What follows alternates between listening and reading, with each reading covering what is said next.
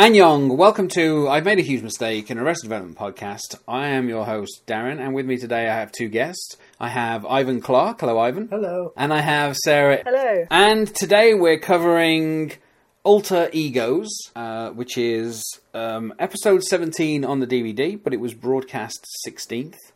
It's the first part of a two-parter with Maggie Liza, introducing her to us. I am going to read out the summary that is with the DVD. It goes as follows. While Michael experiences his first one-night stand with a blind woman named Maggie, George Sr. learns that Cindy is actually an undercover agent who has fallen in love with him.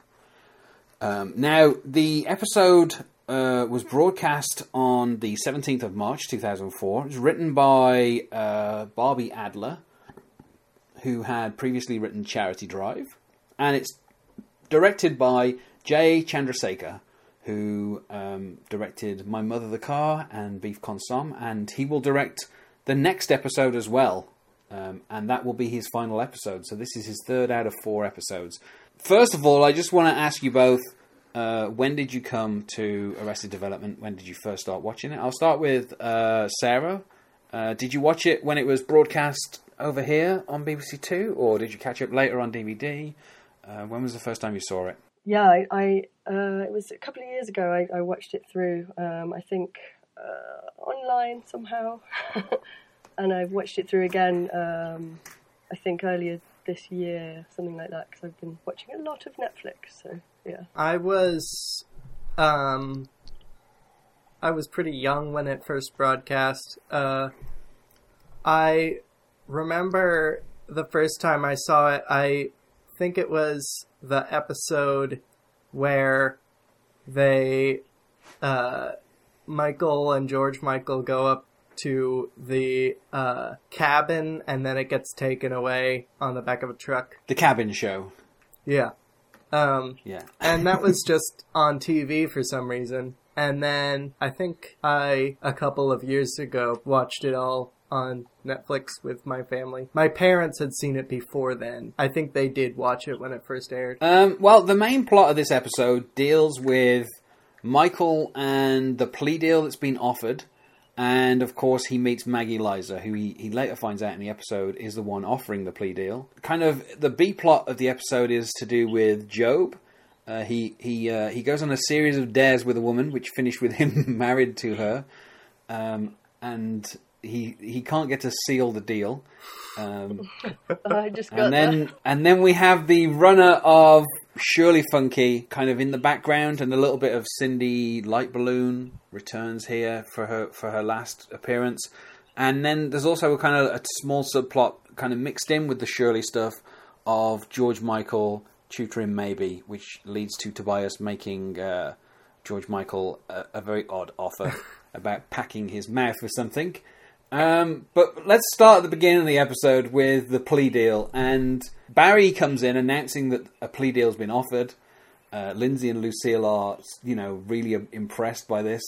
And then Barry announces he only got it yesterday. FYI, I'm trying to get back into the dating world. Which leads us to a quick cutscene where Barry asks, in his car, he pulls up and he asks a woman, "Hey, you're not one of those silly men that's dressed like women, are you?" And the woman replies, "No, baby, I'm the real thing," which causes Barry to pull away, which is one more kind of hint at Barry's sexuality in this episode. And then, Michael asks how a person could put their sex life in front of their work, obviously because he's the kind of person who puts his work in front of everything else.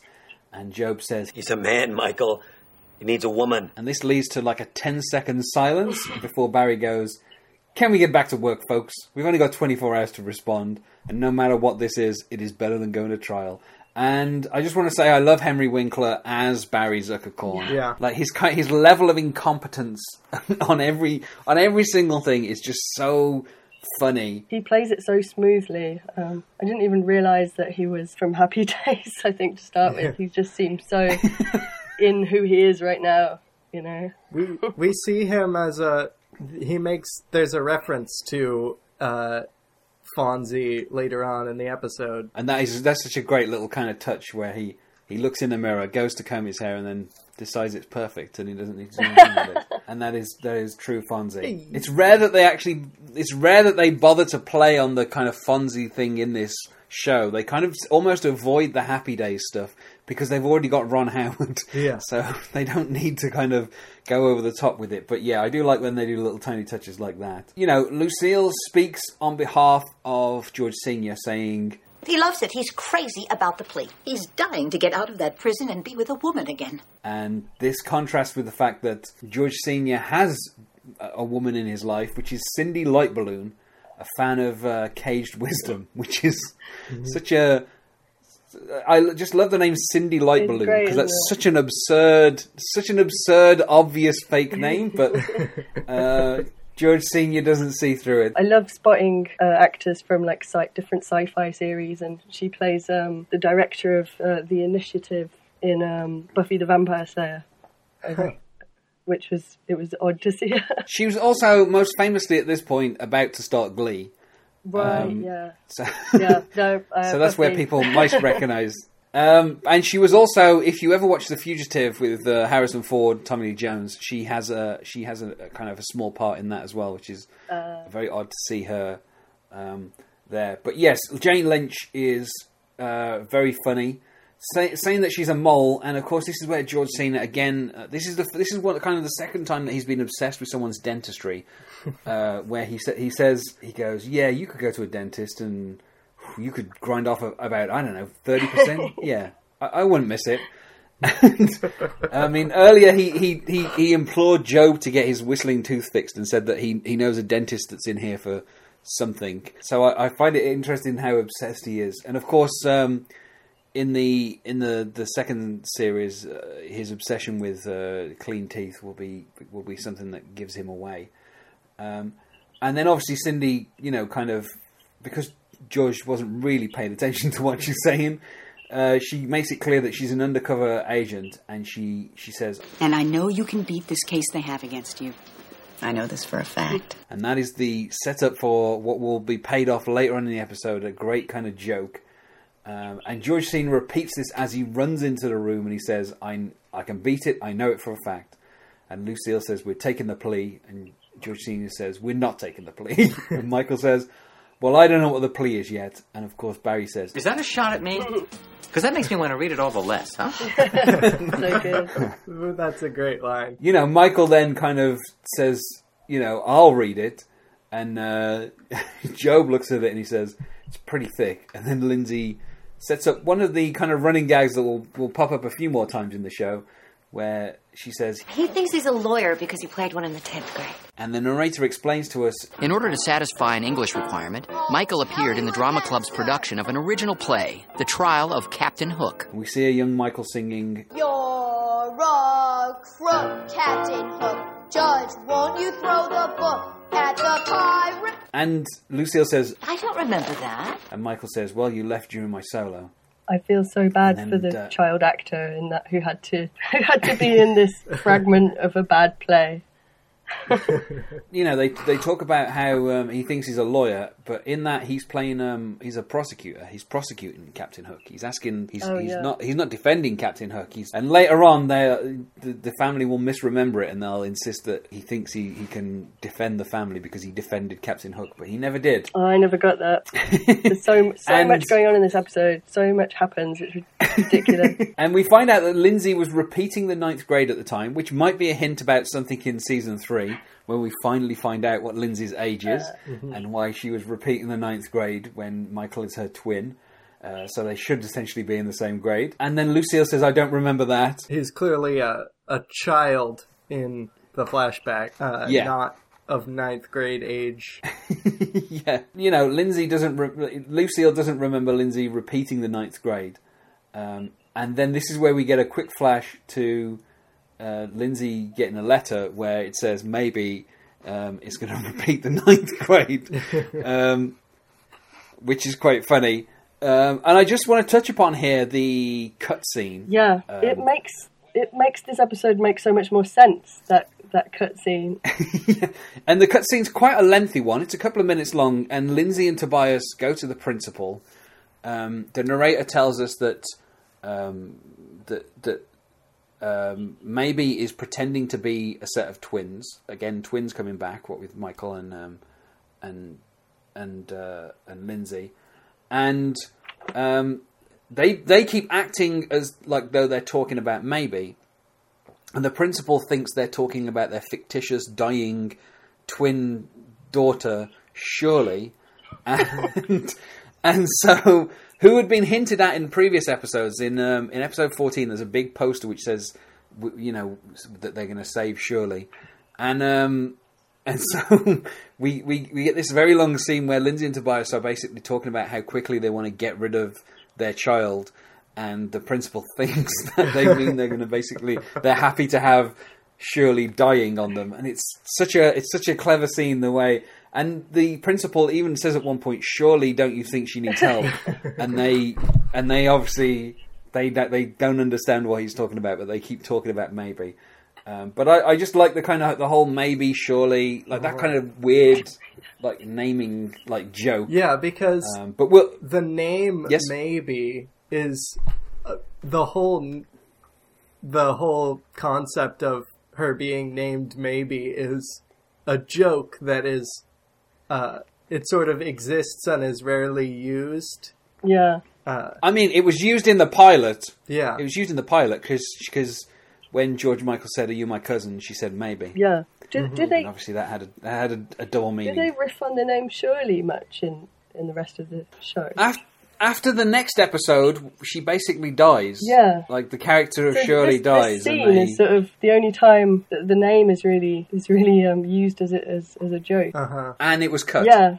Which is a shame because... So it's not even in the show. Yeah, and then even before I saw the cut scene, I felt that sort of Lindsay and Tobias sort of arriving suddenly at George Michael's room and asking him to tutor her daughter, it was really sort of sudden, and it would have felt a lot more natural with that scene. And of course, this is where Tobias says, he says, "If you bring our little girl's grades up, I will pack your sweet pink mouth with so much iced cream you'll be the envy of every Jerry and Jane on the block." And then, of course, George Michael points out, "We're the only house on the block," and it cuts to the shot of the house with the wind whistling to show how alone it is. That line. And I love how Tobias says to Lindsay, "Perhaps we should ask someone else," as if they know anyone else that could tutor Maybe. But yeah. The thing is as well, the sweet pink mouth line will actually return in a few episodes' time because it's a line from All You Need Is Smiles. Lots of smiley smiles because he says your sweet pink mouth points north, not south. So is Jerry and Jane, are those gay? Some kind of gay slang? I think there might be. I'm not sure. I assume because of the obsession this family has with ice cream, I assume the Jerry might be like a Ben and Jerry's reference. Oh, maybe. I don't know, but I think the Jane part is just because it rhymes a little bit with because they both have the same letters. I think there's a great it's a great juxtaposition between him saying "stuff your pink mouth" and then like a sort of funny folksy thing to say like every Jerry and Jane on the block. I think packing the sweet pink mouth is a little aggressive, isn't it? Really is. Yeah. In terms of it's like an expression. It's like his very very buried personality is coming out, and then he has to kind of soften it with the every Jerry and Jane.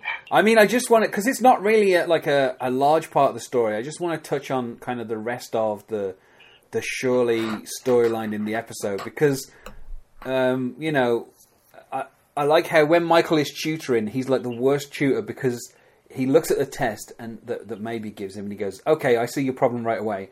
You got all the answers wrong." And then we get like another layer on this whole Shirley thing where he goes, you even got your name wrong. Which I think, George Michael, I think, could believe that Maybe would write the wrong name on a test paper. SBMK. To which she replies something about married and single. Yeah, she says they want you to put an S if you're single or an M if you're married. Most of us are all single. but it's a whole government thing. And I love how she says most of us, as though there are some 14-year-olds in the school that are married. And it's such a ridiculous lie that it's sort of a theme with the character of coming up with ridiculous lies that people believe for some reason. I thought that she believed that. Well, I love how George Michael goes, yeah, okay. And then he tries to tutor her, and she's like, you know, are you getting paid? You getting paid for this, right? And George Michael goes, there was some talk of ice cream, but not exactly on my terms. and then of course this is where Maybe gets out a huge wad of cash, and she says, enjoy the $200. And George Michael says, there's 620s here. And Maybe goes, that's right. Yeah.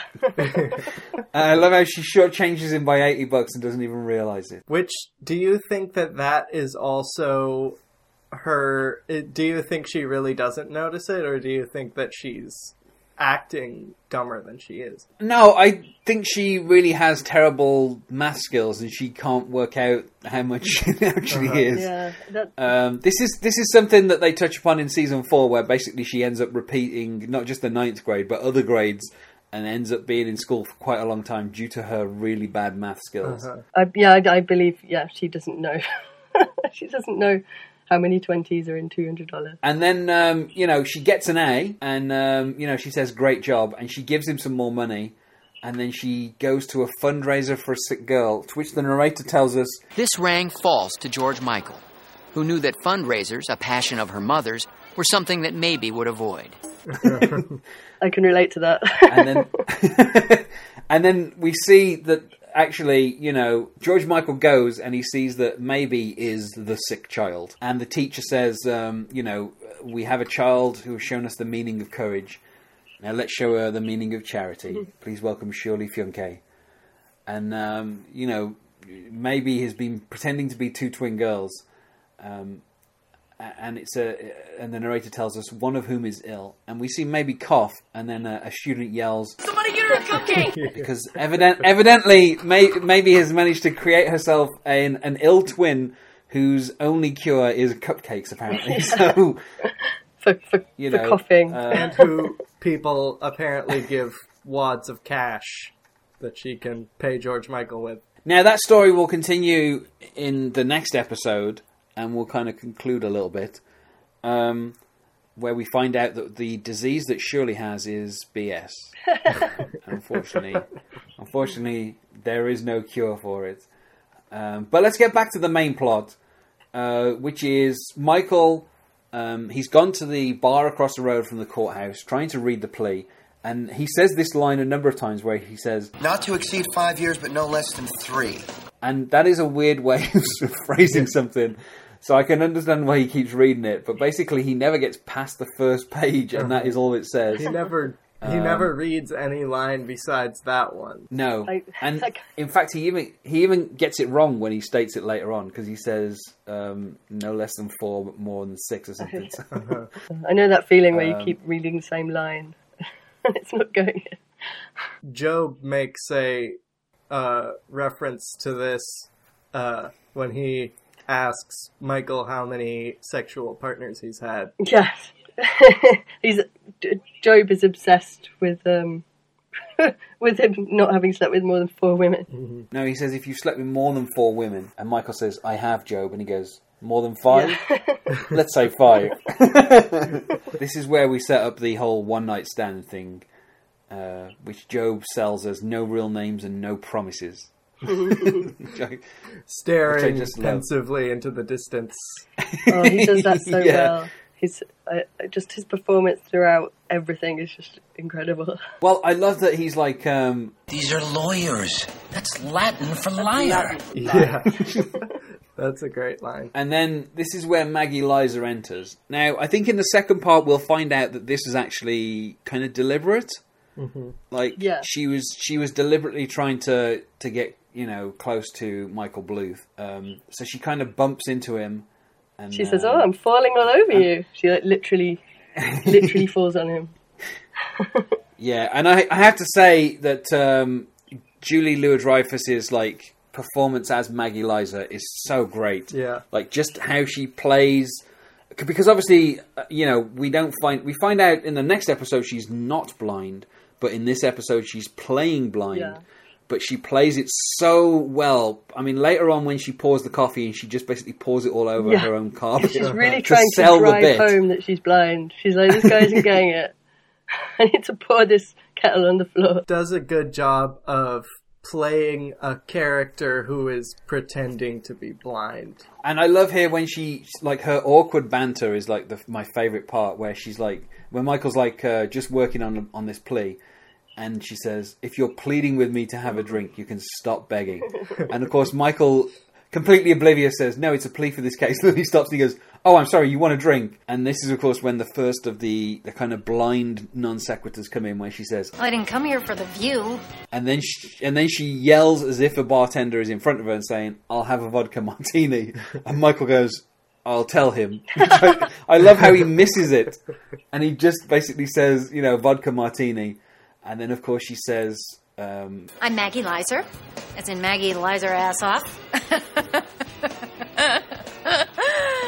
Which proves to be more true than... Falls on deaf ears. Yeah. But I love how she says, one person laughed at it once, and I don't know why I keep trying it. And this is where we get the kind of the second running joke of this relationship, which is Michael never laughs at any of her jokes. He just kind of smiles. Yeah. But because she's meant to be blind, she can't see. So he has to loudly fake laugh later on. But first here he says, no, it's good. Like, telling her basically that he's kind of smiling without telling her. And then, of course, he gets the inspiration for, possibly one of the greatest fake names ever created. Where he reminisces about Captain Hook and says that he's a maritime lawyer, and he says the lawyers of the sea. And I love how she says a submarine chaser. Yes, because I think that's like a clever ambulance chaser.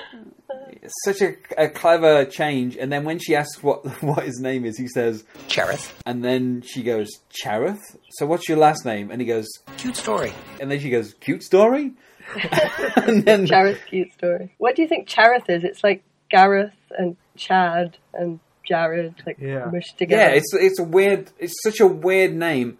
But I think in the third season there will actually be a character named Charith that they show. So they use that name as like a joke later on. And then when she says that's an interesting name, he goes, "Is it?" And I love how he kind of undersells how stupid this name is that he's chosen. Like, Charith's Cute Story is the stupidest name ever. And I just love that he kind of completely undersells it. And of course, they drink, and the narrator tells us, after an evening of drinking, Michael, being the sensible one, offered to give Maggie a ride home. And then, of course, we see, he's literally giving Maggie a ride home. He's giving her a piggyback out of the bar as they both kind of like yell and scream. And then the narrator tells us... The next morning, Michael was wondering how to end his first one-night stand. And this is where we get the coffee gag, where she brings in the coffee. And then we meet Justice. And then we get a lot of this kind of... I don't know how to say... Like, it's kind of like blind gags. Like, it's stuff related to how she's blind and how she'll have to use her other senses. So she asks Justice... Is he as handsome as he smells? She's obsessed with weird. Yeah, she's like, blind people. The only other sense they have is their sense of smell. It's a really weird kind of like running joke that she does, and I love the whole, how when she says, "How else am I going to get to work?" and he goes, "You ride a dog to work?" And then she goes, "You are funny. Let me see that smile." And he goes, "Well, it's tough with your hands in the way." And then obviously this is where we get the coffee gag, and then it goes, and Michael suddenly records some non-sequiturs from the night before. And then Maggie says, "I have an irreversible case of ocular retinoblastoma." And Michael says, "Hey, I thought we said no more law talk." And Michael says, "I can't see anybody right now." And Maggie says, "I can't see anybody ever." And then she literally says, "I'm blind," as Michael says, "I'm wasted." And I love how those flashbacks kind of illustrate how she's basically been telling him the whole time that she's blind and kind of dropping the hints, and yet he hasn't picked up. So I think as we all know, she's not blind, so I do think that the coffee gag is just a way to really forcefully make Michael realise she tries what the to situation feel his is. face first as well, but he doesn't get it. The line, I'm blind, well, I'm wasted, reminds me of the line, you're high, well, you're drunk. That happens multiple times between George and Lucille. Yeah, I think the kind of people yelling stuff at each other is kind of funny. And then obviously, we find out that Michael's overcome with guilt because Maggie is blind. And he says, when can we go out again? He says when to stop her pouring the coffee. And then he finishes the sentence by saying, can we go out again? Can we go out? And then obviously he talks about how, he goes, I took a blind woman home with no intention of dating again, please. And this is where Michael's kind of like moral kind of compass comes into. He always has to be the most moral person. And I think it's funny that it kind of always ends up biting him in the ass. And in this particular case, he's such a coward. It will. It's a very strange moral stance to take. Yes. That, like, you can't take a blind woman home for a one-night stand. It's not like... Yeah, you have to stay in a relationship with her for the rest of her life. Yeah. It's him... I think partially it's him just positioning himself as somehow more moral than what Job tells him to do. I guess he didn't want to do Although it. Although he did give a fake name. That's true. He did give a fake name though, so he did like one thing that Job told him, and he did give a fake profession. So he was kind of doing what Job was saying, but obviously once he gets to this point, he realizes he's not Job, and he can't completely be Job. He says later on, if this is a one-night stand, I'm not very good at it. Yeah, which is completely true. While this is going on, we get George Sr. and Cindy Lightballoon, and he's tweaking her nipples through a chain link fence as Lucille arrives. And I just love that Lucille says, Is this why you wanted to fight this thing? So you could run off with this great redwood of a whore? Great redwood of a whore. And I just love obviously, Jane Lynch is extremely tall. She's like 6 foot. So, I just think calling her a redwood is just such a Lucille kind of insult. It's like the one thing she can see about her is she's tall.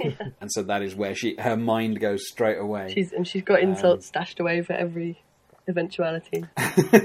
And of course, Lucille then decides that she's going to get divorced, and Cindy is kind of distraught that she's a homewrecker, and that will continue. But we then find out that Michael comes home, upset his one night stand wasn't over, and Job's boast is really funny because he gets into this kind of pattern where he says, "You should have seen me get some major action from a major blonde who just majored in marine biology, if you know what I mean."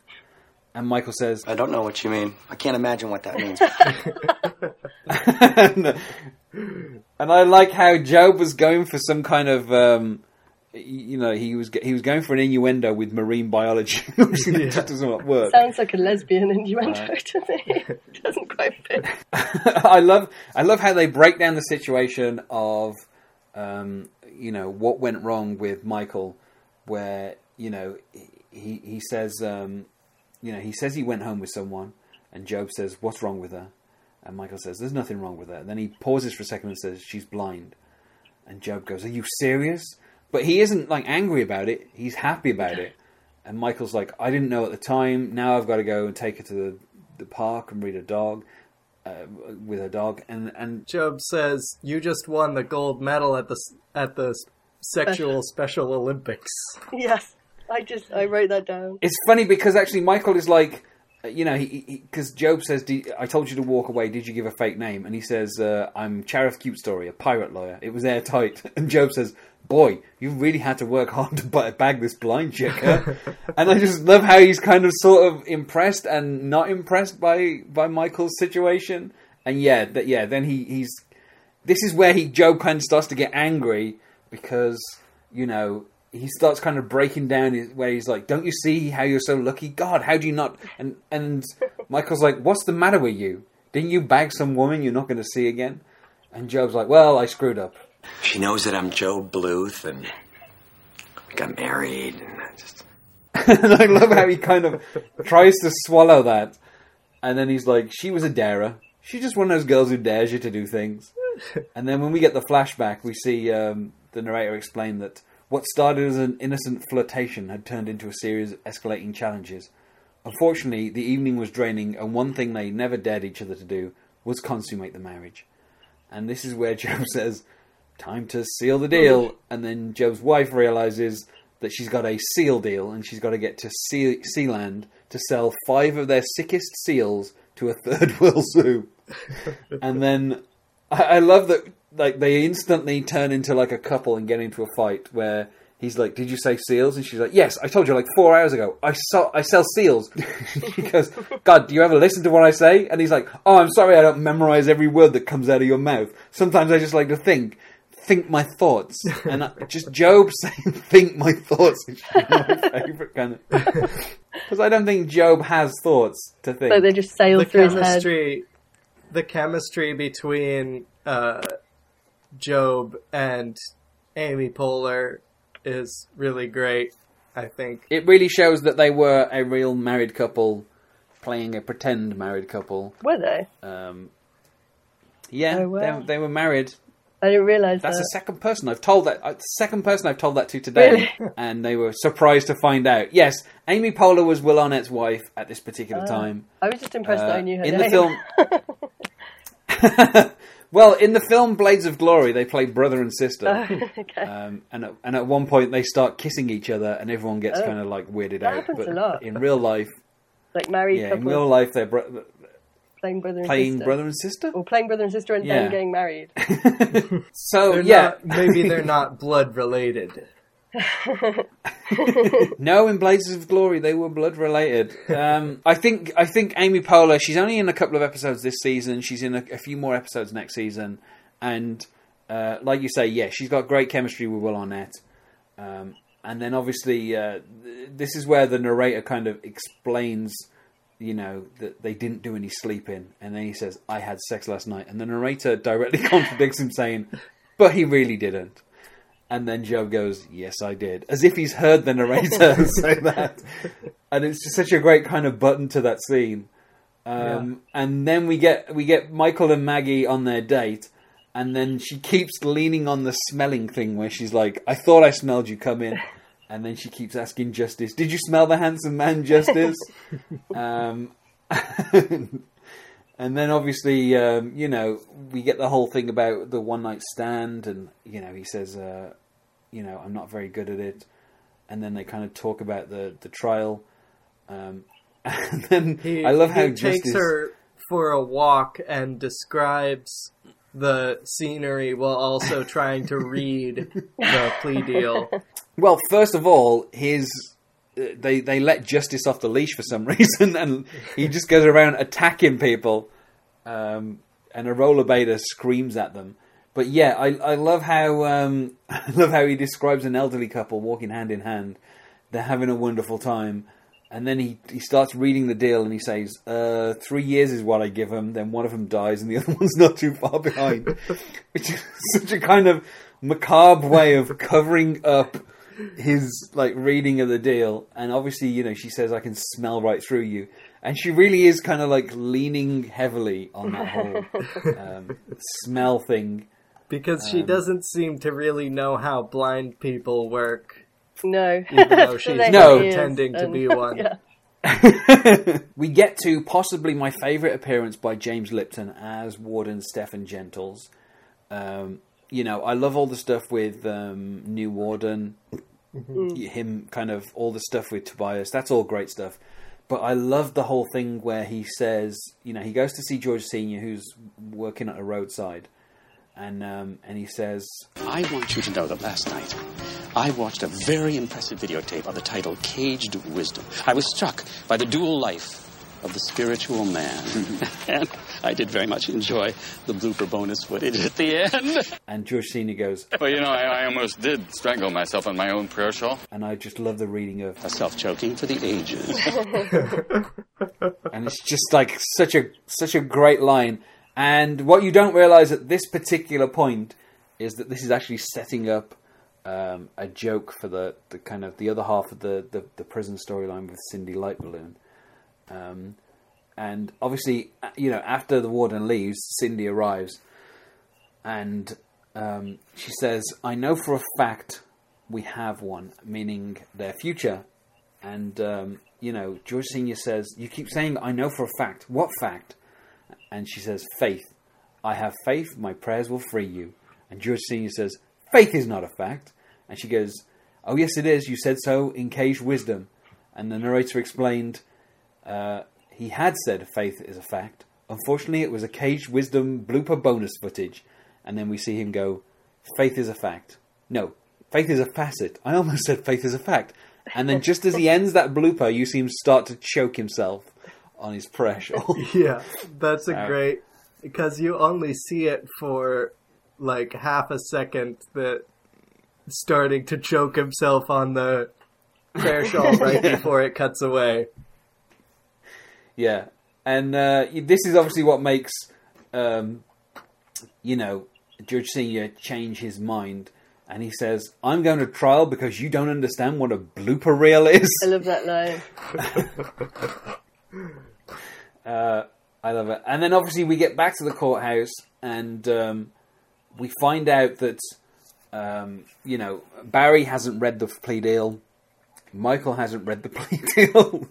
And, you know, Barry says, "I got busy with my other clients." And, you know, Job says he's getting an annulment. And Barry says, "You can only get an annulment if you haven't consummated the marriage first." And, of course, Job, because he's in front of Michael, he then says, "Well, I guess I'll just stay married then, because we all know I closed that deal, right?" And then the narrator, of course, contradicts him straight away and says, "But he really didn't." And I love how the narrator is undercutting Job all the way throughout this episode. And then obviously this is where you know, Lucille announces that she's going to be getting divorced, and she tells Job, "Don't worry, sweetie, no one is fighting over you." Once again, reinforcing the idea that Lucille does not care for Job. Yeah. And George Senior wants them to take the plea. Lucille wants them to go to trial, and Lucille explains. You know, you think a man locked up in prison would abstain. Your father with his disgusting tweaking. I couldn't breastfeed any of you kids because of that man. To which Barry says under his breath, "You still look fabulous." I missed that. He says they still look fabulous. So we know what he's talking about. And then this is where George Senior says the only thing I was pumping her for was information. Because she was a government informant. And I love the kind of weird kind of dynamic between Lucille and George. Because obviously it's rare that we see Lucille and George in this first season together, because she rarely visits him in prison. So it's only kind of in these scenes that we actually get to see them acting together, you know, like as a couple. And, you know, she says, "I should never have doubted you. Even when you slept with my sister, it was for a good reason." And George Senior says, got you to stop drinking, didn't it? And I just love kind of in those few lines, we kind of know a lot about their relationship and how they function, and kind of like the levels of manipulation they're willing to do. Yes. And the willing,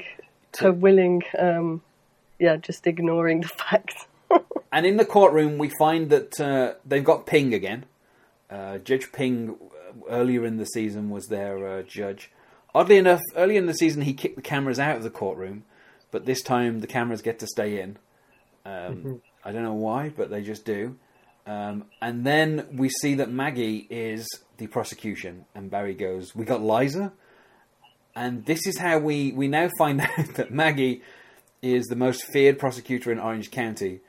And the narrator tells us, not because she was a particularly adept lawyer, but because she won the sympathy of not only the jury and the judge.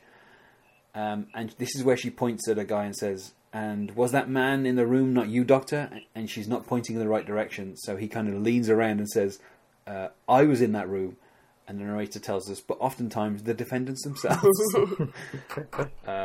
which I find quite funny. Yeah, this episode has a theme of women pretending to be disabled, which is a bit odd.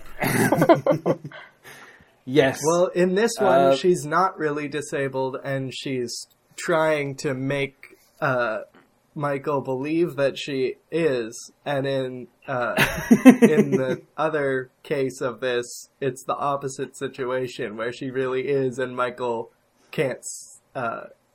Michael doesn't believe it. Yeah. Yeah. He throws a Bible at her. Yeah, but this is where, Barry objects.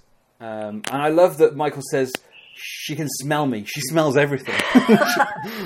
The more logical answer would be she's not blind. But, this is where Barry says, we haven't read it. We're going to get to it. I'm going to start right now. And he starts reading the plea. And then in the bathroom, Job, is like, that's the blind chick you slept with. And Barry says, you're in bed with the prosecution. And Job says, it's genius. And then, I love Job's line because it's kind of like, it's like a bit of a satire here, because he says, Please, do the right thing here. String this blind girl along so that Dad doesn't have to pay his debt to society. And it's such a kind of Job line, but I love the kind of the way that Job is like, behave badly, so because that's the right thing to do. So it kind of lets you know where Job's kind of morality is. And the family is everything. It sort of indicates like his self-centeredness. He thinks that it's moral that father shouldn't have to pay his debt to society because it affects Job. Michael goes to talk to Maggie, and Job says, "I better get back to the wife," which I just kind of love how he's already kind of like playing the husband. And this is where Barry does his little Fonzie move after saying that he's going to take a scenic drive down to the City of Industry, which I have a feeling is an indication of his sexuality. That obviously is a bit of an in-joke. And, Michael goes to Maggie, determined to tell her the truth. And then obviously she says, come on in, and he's already in. And he has to say, I'm in. To let her know. And I kind of love the awkward timing of her, because she's so firmly pretending to be blind, she literally won't acknowledge simple things. But yeah, I just love the kind of timing of it. And Maggie says, don't tell me another pirate is roaming the high seas, which is just such a kind of, I love how she's fully committed to his lie as well. Yes. It's like, yeah. And I love it as well how Michael is like, I'm not trying a case. And she's like, they settled. Even though she knows he's Michael Bluth. And then this is where, she gives to Michael some paperwork and says, it's an overview of the government's case against the Bluth family. It's a summary. It's basically absolutely everything we've got. And Michael says, you're just going to give it to me. And she says, you're a liar. What do you think? Do we have a case? And the episode finishes with Michael mouthing, oh my God, to the camera. Which I think is quite funny. And then we get the On the Next, where maybe has got this gigantic is check. an unusual On the Next because some of it is actually things that happen on the next episode, as opposed to just made up things. Oh, yeah, the final bit is an actual reveal of what will happen in the next episode, but...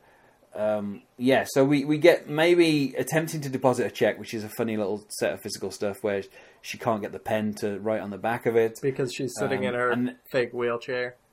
Yeah. And then, we see a bit of Job's married life where Job's wife says... The seal deal fell through. 3 of the seals died on their way to Chad. How am I ever going to find a maritime lawyer? And I love a reference to Chareth, cute story right there. And he goes, I'm sorry, did you say seals? And she's like, yes.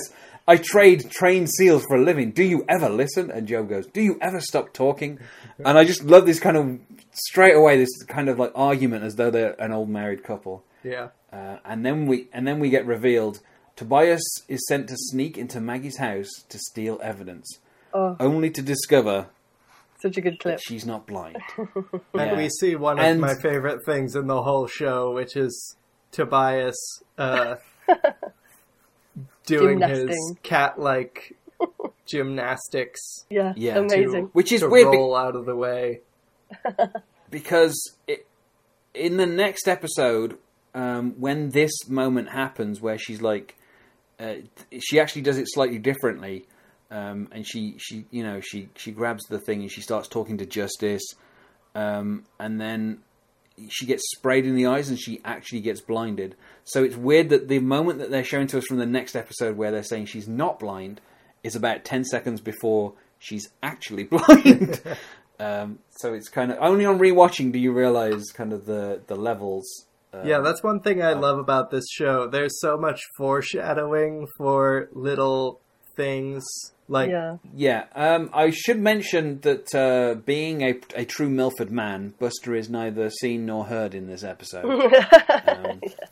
I'm not sure why Tony Hale was missing, but there seems to be a thing in the first season where both Tony Hale and David Cross seem to like alternate missing episodes. There's some episodes where Tobias is missing and it's all about Buster, and then there's other episodes where Buster is missing and Tobias is featured. Maybe it's a contract thing. I don't know. I mean, I don't know. They're all series regulars, so they're all getting paid for every episode, regardless of whether or not they're in them. But yeah, and so that's kind of like the end of the episode. So what are your guys' thoughts on this episode, Ivan? Honestly, it's not my favorite part of the series. I think there are less jokes per minute than in some other episodes of the show. But I think that, I like this episode a lot.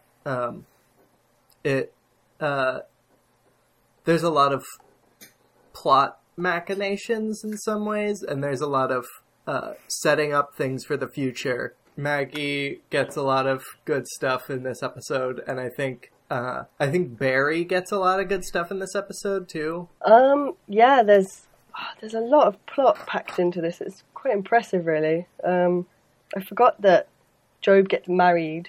I mean, that's fairly significant, although obviously it doesn't happen that way exactly. Job gets married as like a tertiary plot. Yes, yeah. There's so much plot. It's pretty tight. I really enjoy it. It's great to see Elaine in there. She does a great job. She looks exactly the same as well. She was in Seinfeld. Great stuff. On the next episode of I've Made a Huge Mistake, my guests will be Adam Claver and Trevor Gibson, and we will be talking about Justice is Blind. And, Michael will be attempting to do the right thing and ending his relationship with this blind girl. Obviously, it does not go as planned. Now, do you have anything to plug? And I'm going to ask Sarah first. Not really at the moment. I do have a website. It's sarahingram.co.uk, which has some design stuff on it. It's funny you should mention that Trevor Gibson is going to be in the next episode, because I have a podcast called They See Me Rollin', along with Trevor and some other people, where we play Dungeons and Dragons. I like it a lot. You should listen to it. Well, thanks to both of you for joining me on today's episode. Thank you, Darren. Thank you for having me. Problem. It was great speaking to you, both of you. And otherwise, goodbye. Goodbye forever.